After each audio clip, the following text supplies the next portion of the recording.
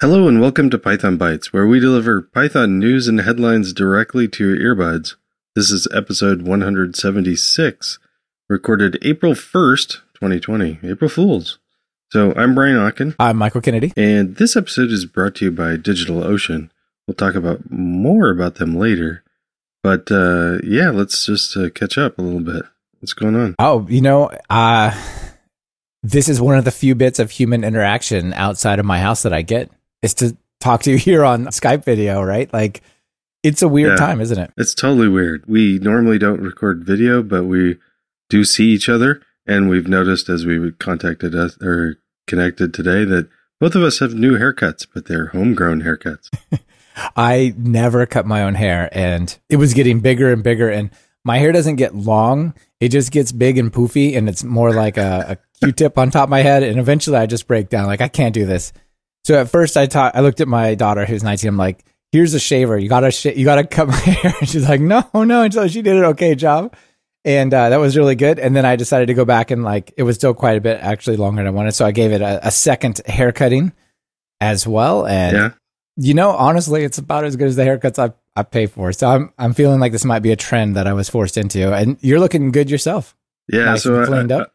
I normally have like a short goatee thing that I keep, and I just have. When I bought the trimmer for it, I only needed one guard because I didn't think ahead, and I I don't know where all the rest of the guards were, so I only have that little short guard for the trimmer.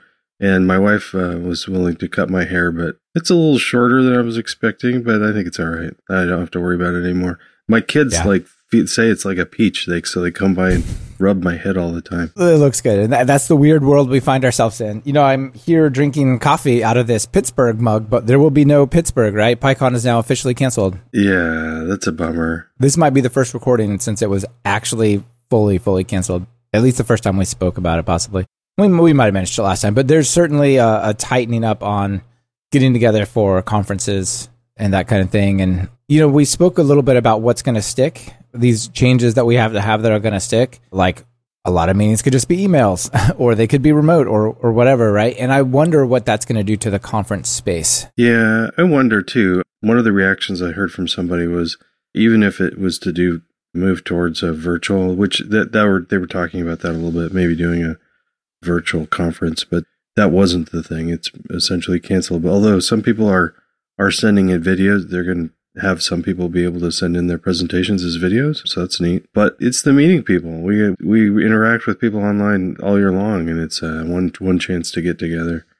So at least with PyCon, I don't think that'll go away. No, I don't think so. For me, it's not about the talks. I go to talks and they're interesting, but it's about the stuff that happens in between it. It's about hanging out with people from other places I don't normally see, making those connections and just stumbling onto things that are like, oh, I had no idea that this was happening. Let's talk about that. Or what. That's the value, and that's really tough to replace. Yeah, it really is tough to replace. Hey, maybe more video chats will help. Absolutely. All right, well, I guess everyone be safe out there. Yeah. And follow our lead. Stay home, even if you got to cut your own hair. Well, let's move on to some topics. So first off, I was hoping to talk about PyProject.toml. I think I'm sure we've covered it before. But the Brett Cannon is he still part of the core, or did he get voted out? I think he's still part of the core head honchos. I think he's on the steering council, yeah. Yeah. He wrote an article, just released it recently, called What the Heck is PyProject.toml?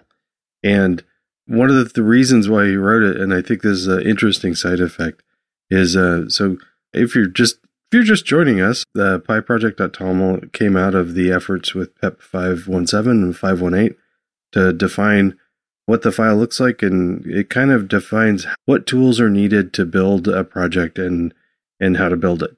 And that used to be mostly just setup tools, but now there's lots of other tools like Flit and Poetry, and you can make your own if you want to.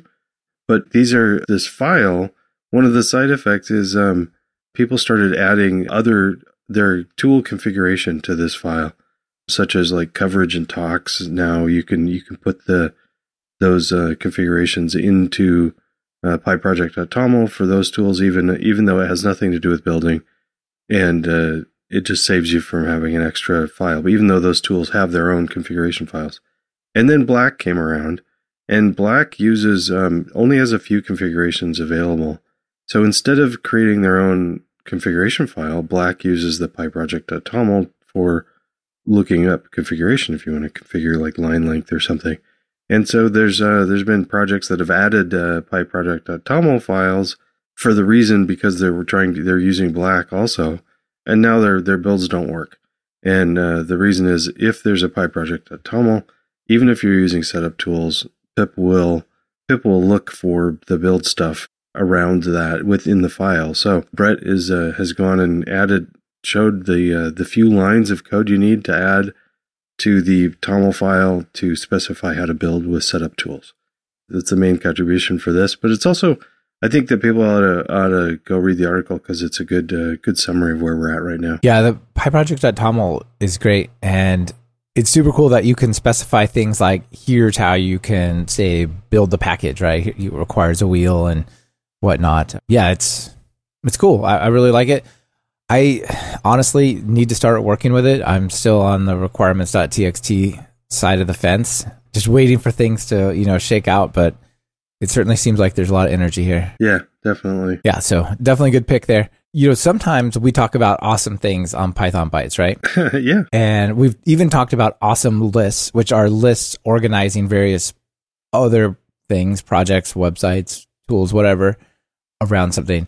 But last time in passing, we mentioned that there was a cool article by Jack McHugh where he blogged about the awesome Python Bytes awesome list. Yeah, that was neat. Cool, right? Yeah, so now Jack has made this a proper GitHub repository where it has a clear way to contribute to it. You can do PRs and all sorts of stuff. And he said he'll be adding personally to the repo whenever he hears about awesome things like this. Maybe he'll add his own list to it, which would be very meta, right? It would just link back to itself. No, just kidding. But that's really awesome. And there's already 5 PRs from listeners accepted on this list. Oh, wow. That's great. Isn't that cool? People seem to be liking it. After we announced it, then we had other people saying, and I saw some commentary about there was some missing that he forgot about. So yeah, well, it's just the stuff that really stood out to Jack in the beginning, right? So if you want to go back and kind of look through what some people thought of a year and a half ago that we talked about that was awesome, you can go there. And if you look at it, it comes with graphics. Like all good things that present things, if you can have graphics, guess what? It's like 1,000 words, isn't it? Oh, yeah. Isn't that cool? This is great. Yeah, it's really, really polished. And you can just flip through and like we talked about D-type, the visualization for Pandas data frames. And, there's like some nice examples and pictures there. Really, really good stuff. So I think it's a great way to explore some of the stuff that we talk about. A couple of fun projects I saw on there that I just remembered. Oh, yeah, we did talk about that. That was cool. It was Great Expectations for validating, documenting, and profiling data. Yeah. Pandas Vet, which is a Flake 8 a linter for opinionated Pandas code. GeoAlchemy, which is like geospatial databases on top of SQL Alchemy, and Vue.py, which provides in-browser Python runtimes interacting with Vue.js. So just, all sorts of cool stuff there. And I guess related to this, although not technically anything to do with that, is we have a super cool search over at pythonbytes.fm/search. And it's really fast. It even searches our spoken words. So if you want to just find something that maybe we talked about a long time ago or see if it's covered, throw it in there and it'll pop up. That's really neat. And I love this because I'm like flipping through this going, oh, I want to go back and check that out again. Exactly. Like that was like a year and a half and we only spent like, half an hour playing with it before we talked about it. Then maybe we didn't use it again, but yeah, it was cool. So I legitimately enjoyed going through the list here and I thought listeners might as well, if they heard it before or even if they didn't. Yeah. Yeah. That's awesome. Yeah. Well, I guess you were going to continue a theme a little bit with from the PyProject.toml onward, huh? I've been playing with a project for a while, off and on, associated with testing code, called the Cards Project, and it's just a little to-do app thing. It's just a little sample thing mostly to play with all of the stuff around Python and distribution and testing and all that. And somebody, oh gosh, it was months ago, and I should have their name here, but one of somebody else contributed a pull request to add GitHub Actions. So GitHub Actions are a way to you can use that for like CI/CD workflows with Python project with all sorts of stuff, but especially with Python projects, because The building pipeline is kind of short with with Python. It's not as complicated as other things. So often you don't really. It might be overkill to use another CI system, and so GitHub Actions are really pretty cool for that. And so I incorporated that, and then was looking into the last step was how do I publish to the PyPI? I'd really like to add that. So I was looking it up, and the PyPA, the Python Packaging Authority, actually has a article written called Publishing Package Distribution Releases Using GitHub Actions with CI/CD Workflows. And so this was I'm following through this. I'm actually ran into some hiccups, but I wanted to cover it anyway. My promise is that by the time this goes live, the cards project will actually be complete because it's almost there. There's a few hiccups I've ran into. PyPI requires you to have an email associated with the package, which is kind of annoying because Flit and Pip don't anymore, but PyPI still does. So I had to do that. And there's a few other hiccups. I don't know if I'll write it. If there's just these, I'll probably just fix them and have it ready for people to look at. But if it's too many more, I'll have to write a new blog post and I'll associate that with this as well. Yeah, this looks great. And I had no idea about the GitHub secrets. So one of the challenges is you want to have your personal PyPI account where you're the maintainer, admin of that package on pypi.org. You might not want to contribute that into the source code, especially for an open source project, right? Yeah, probably a bad idea. Yeah, that's going to result in some bad things happening there eventually. It talks about how to use the secrets settings in GitHub to store those there, and then how to pull those out as replacements in your GitHub Actions, which I had never done. That's pretty cool. Yeah, and the workflow that they're suggesting, which is I think a great idea, is to go ahead and have every pull request or merge to some master branch or to any branch, go through the entire thing and try to publish to the test PyPI server. And only ones where you change the tag, which is where you'd change a tag if you change your version number. That's when it would push to a PyPI, the real one. But to have that workflow even going through the test PyPI every time you push something, I think that's a great idea. Yeah, it is. But somehow you got to change the version number or it's not going to let you publish even to test, right? Yeah. So I'm not sure. I still haven't figured out how to get around that. So we'll see. Yeah. Cool. One of the things I love really great tutorials. The internet, I think, is working because of the great tutorials around. And one of the groups that have put out some awesome tutorials is DigitalOcean. So DigitalOcean is sponsoring this episode. And one of the things that they're offering, of course, is they offer a way to get started with, they offer Kubernetes clusters, and you can do that with DigitalOcean. But to get started with hosting and running Linux servers with Kubernetes clusters, that can be a little tricky. And that's why we want to highlight that DigitalOcean has launched their new support center, and this makes it easier to find answers to your questions, help you get up to speed, get what you need, and you can search across product documentation and community tutorials and forums all in one place, and especially with something tricky like a Kubernetes cluster, or really even if you're new to any of this, their support center is awesome, got great tutorials. So visit pythonbytes.fm/doc support to see their tutorials, and of course use pythonbytes.fm/DigitalOcean for $100 credit for new users. Yeah, absolutely. Their tutorials are so good that you can even select different operating systems in different versions so that the steps exactly line up. If you're on, say, Ubuntu 16, you don't have to try to patch that back. The tutorial steps to be different, that's taken to the next level. Very good stuff. I've heard from somebody once before where they were actually using a different host and using DigitalOcean tutorials to help them set it up. And then they finally realized, why am I giving money to somebody else? Let's use DigitalOcean because they help me out. So that's where our infrastructure is. Very good. Now, this next one, Brian, this one is best seen through pictures. So make sure you open this up and we talk through it. So like I said, all good presentations, especially stuff that's graphical, has pictures, people. This is amazing. So this thing that I want to talk about is called Rich Text for Terminals. So we've talked a lot about how it's great to have GUIs and web apps and stuff like that that's very visual for the presentations, which are still true. But a lot of times you just want something in a little terminal app, command CLI app, And it would be nice if it wasn't just all one plain color or just, all text left aligned. So there's this cool project called Rich. And Rich lets you have up to 16.7 million colors for your terminal colors, not just like 8 or whatever it is, red and light red, like 16.8 million colors. It supports bold, dim, italics, underline, strike through, and even, please don't use it, the blink tag. So you could put the blink tag out there. You can have text that's left aligned, centered, right aligned, justified, supports like Chinese and Korean, has emojis, like you can put : apple : and an apple shows up. You can, as part of a string, put little escapes. So you can say this word is bold magenta, and then here's the rest of the words and just print that thing out. So you have like inline styling. Tables.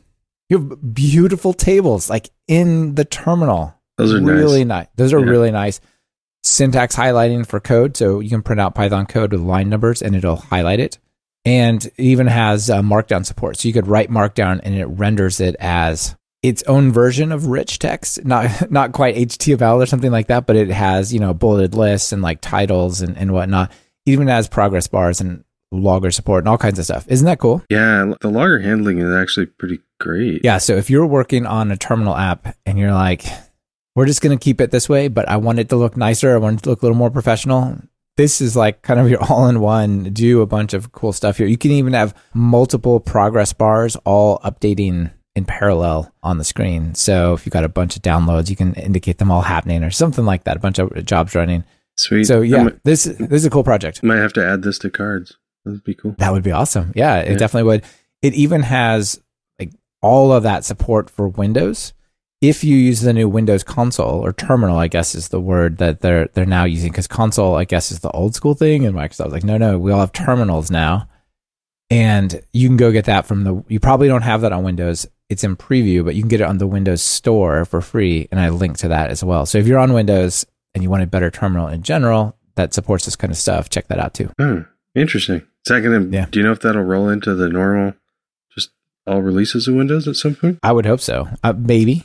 It's still in beta. Well, I guess we'll have to see, but it would be nice, right? It'd be one step closer to parity across all these platforms, which, is always good. Yeah, I just use the Bash terminal or Git for Windows. Comes with a Bash terminal. So right, nice. Speaking of Windows, I guess it's any operating system, but I'm actually kind of surprised. This has been on our to-do list for a long time. A library called PSUtil. It's a cross-platform library for process and system monitoring in Python. And I'm actually surprised that we haven't really covered it. We must have covered it in passing a couple times. Probably. But I wanted to highlight it because it is an amazing little tool. It's not something I really love when I have to use it, but things like there's times when I'm controlling multiple computers or services running on a different machine with Windows. Like I said, you can use it it's a cross-platform thing, but you can use this to grab CPU utilization, memory utilization, disk usage, network, what ports are being used, and you can even see all of this information based on which process. So you can get like a per process list of CPU usage and everything within that. And then around processes, you can suspend and kill and signal different processes. So if you're one of the things that we use this for is monitoring our build servers. I know there's other ways to do it, but this is a pretty easy way to go over to another server and grab the CPU usage and memory usage, so we can keep track of make sure all of our build servers are working and not overloaded. So we use this. It's a pretty cool little tool. Yeah, this looks really great. I think we also talked about it last week briefly when we covered PyTest Monitor. And that was built on top of PSUtil, amongst other things. We didn't cover PSUtil, but it's that kind of tools that this enables, right? Yeah, PyTest Monitor used that also. That was. I'm like, man, I think we covered this recently, but yeah, it was last week we covered that. It by itself, it's still a really great thing to use by itself, and the README is huge, but it shows you a lot of different examples for how to use it. Yeah, it looks super useful if you're going to do any automation and sort of admin sort of work. Looks great. One of the great things that I love is the cross-platform part, because this sort of stuff you can do you can do directly with Windows and with Unix, but it's different on everything. And so having a cross, I'm pretty impressed that it can even exist as a cross-platform thing, but it can. Yeah, no kidding. Apparently it can, and it's awesome. Yeah. Definitely a good one. So let me ask you this question. If I'm going to store some numbers, let's say up to 100,000, how big of an integer do I need to make in Python? I don't have to make an integer. Yeah, they just are there. They're just there. It's beautiful, right? But I know that you've done a lot of C and C++, and I have as well back in the day. And you used to have to really think about that, right? Like if you saw negative 32,000 for a number and you thought you were adding to it, you're like, oh, it was a short and it overflowed. Darn. Well, I guess maybe it should be a U short, an unsigned short. It could hold up to 65,000, right? Like this is something you always had to think about. And in Python, you don't. And how that happens is pretty interesting. I didn't really know the internals. I kind of guessed maybe something like was happening, but I didn't know. And so there's a cool article by Arpit Bayani, and he wrote something called How Python Implements Super Long Integers. So for example, if you tried to take 2 and raise it to the power of 20,000 in C, you would get infinity. Right back, because it's bigger than we can hold it, so it must be infinity as far as we're concerned. But in Python, it's fine. It just gives you a 6,021 digit integer. And you don't have to declare like I'm working with really big numbers or anything like that. And so Python is pretty cool in how it's transparent with these, right? Yeah. Yeah. Wow. So this article digs into the C Python source code. It talks about the algorithms and the data structures that make this happen. So basically, the numbers in Python are represented as what's called a PyVar object. So Py object, that's the core type of things in Python. But this is a variable length one, right? And so there's a couple of different types that are like this. We've got lists, we've got tuples, but we also have numbers. And that indicates that they can be of different size and they can basically grow as they need to, right? So Python's numbers ultimately are represented by this thing called a long object, and that has a Py object base, but then it also has a size and a digit. And these digits are, I think they're 4 or 8 bytes long. I can't remember. It doesn't say here. It's a macro that would expand to 4 or 8, something like that. But basically, it uses a list of digits, and it initially just uses one of those. But then when it gets full, it adds another and another and another. And what's interesting is they're base 230, not 10, not 16, 230. That's weird. Okay. Yeah, because apparently it can most efficiently use exactly that space of its 4 bytes or whatever as individual elements in a base. So it's pretty interesting. Like there's this ginormous number, and if you were trying to represent it in base 230, it's 100. I'm not going to read it off because it's really, really long, but it's pretty interesting how it uses this. But then when you get into operations, right? If I'm going to add 2 numbers and they're base 230, like what algorithm do you do? It's not like base 10 where you normally do the thing, or division or something. So that's also interesting to think about. If you look at arithmetic, it's pretty straightforward. You just add within the digits, and if you overflow 230, you do a carryover like you learned in elementary school. Subtraction is like you do the borrow, so it's like reverse. But then multiplication, in order to keep things efficient, uses an algorithm called the Karastabua algorithm, which is an interesting way to multiply 2 n-digit numbers in different bases and stuff. And yeah, so it's, if you've ever wondered how come you don't have to worry about numbers overflowing in Python, here's a cool look inside that at the C Python source code and some of the algorithms. That's amazing. Yeah. Actually, that's pretty cool. It is pretty cool. I'm so glad I don't have to worry about it, right? It just happens. Yeah. One of the definite benefits of Python is this notion of, developer time is way more valuable than computer time. So let's figure all this stuff out for everybody else, and then we can stop thinking about it so much. Yeah, for sure. I had a project many years ago where I had to work with an FPGA, and the clock system was such that the timing to set the current time had to divide that out for a multi-radix number. So it wasn't like base 10 or base 230. It was each digit had its own base. Oh my goodness. That's crazy. It was kind of a beast. It was cool algorithm, but it was a fun thing. Yeah. Love this sort of stuff. Yeah, this is really cool. A cool glimpse behind the curtain, a little bit of the red pill. Yeah.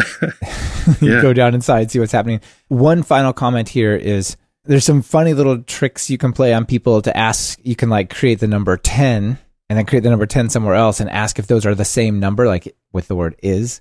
It's true for small numbers, but it's false for large numbers. And that's because Python pre-allocates the numbers -5 to 256. Oh, wow. Okay. When you have 100 in your program, it's the same 100 everywhere. But if you have 1,226,411, that was made on the spot. Because these are pointers. These are not just like 4 bytes on the stack. These are getting allocated in complicated ways each time. And so they said, look, -5 to 256, we use these all the time. Let's just make them when Python starts. Why -5? Well, because who uses -6? Come on. I don't know. I have no idea. I can see -1 and 0 to 256. But beyond that, I don't really know what. They must have some reason. Yeah. I don't know why. They probably started with -1, and somebody said, well, let's do -2 also. Oh, let's go hog wild and go all the way down to -5. Exactly. Yeah. Anyway. Hey, that's our 6. You got anything, any news for us or any extras? I have 2 really quick things. You know how Microsoft bought GitHub?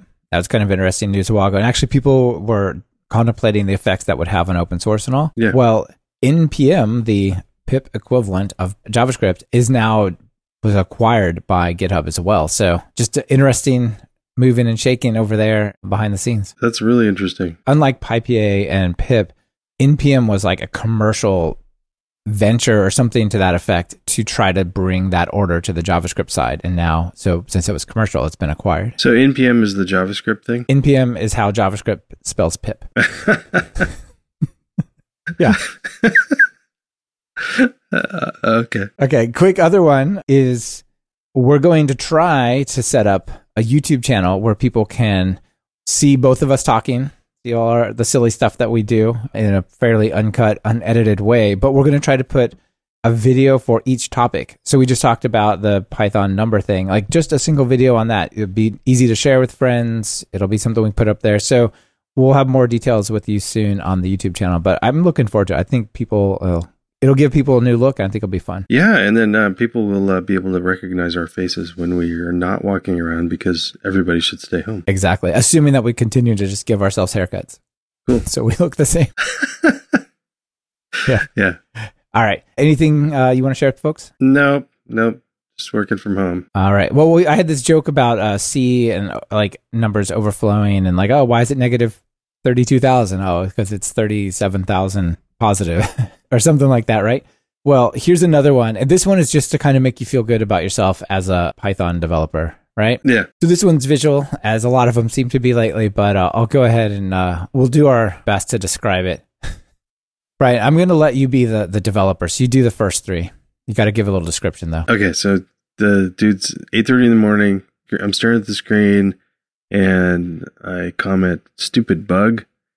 And then 7 hours later, and this guy apparently grows facial hair really fast because he's already got stubble at 7 hours. Oh, it must be Linux. And then the next day, his face is red and he's even got more hair. And he says, JavaScript's broken? Okay. Oh, then yeah. Bob comes in, or the other guy comes in, looks at it and says, oh, hey, Bob, it looks like you forgot a semicolon. Fixed. Oh, yeah. Oh, man. Yeah. So that'll be in the show notes. You could check out the little comic. It's fun. It's by Eric Burke. Nice one. Yeah. I don't miss semicolons. No. Oh, there's a lot of things I don't miss. Although I'm doing a lot more C now, or C++. So I got to do it again. Well, it just makes you appreciate when you get to do Python. Yeah, sure does. So, and appreciate my time with you because this is so special. Absolutely. Thank you. It's great to get together and chat about this and share it with everyone. Thanks. Thank you. Yep. Bye. Bye. Thank you for listening to Python Bytes. Follow the show on Twitter at Python Bytes. That's Python Bytes as in BYTES. And get the full show notes at pythonbytes.fm. If you have a news item you want featured, just visit pythonbytes.fm and send it our way. We're always on the lookout for sharing something cool. This is Brian Ocken, and on behalf of myself and Michael Kennedy, thank you for listening and sharing this podcast with your friends and colleagues.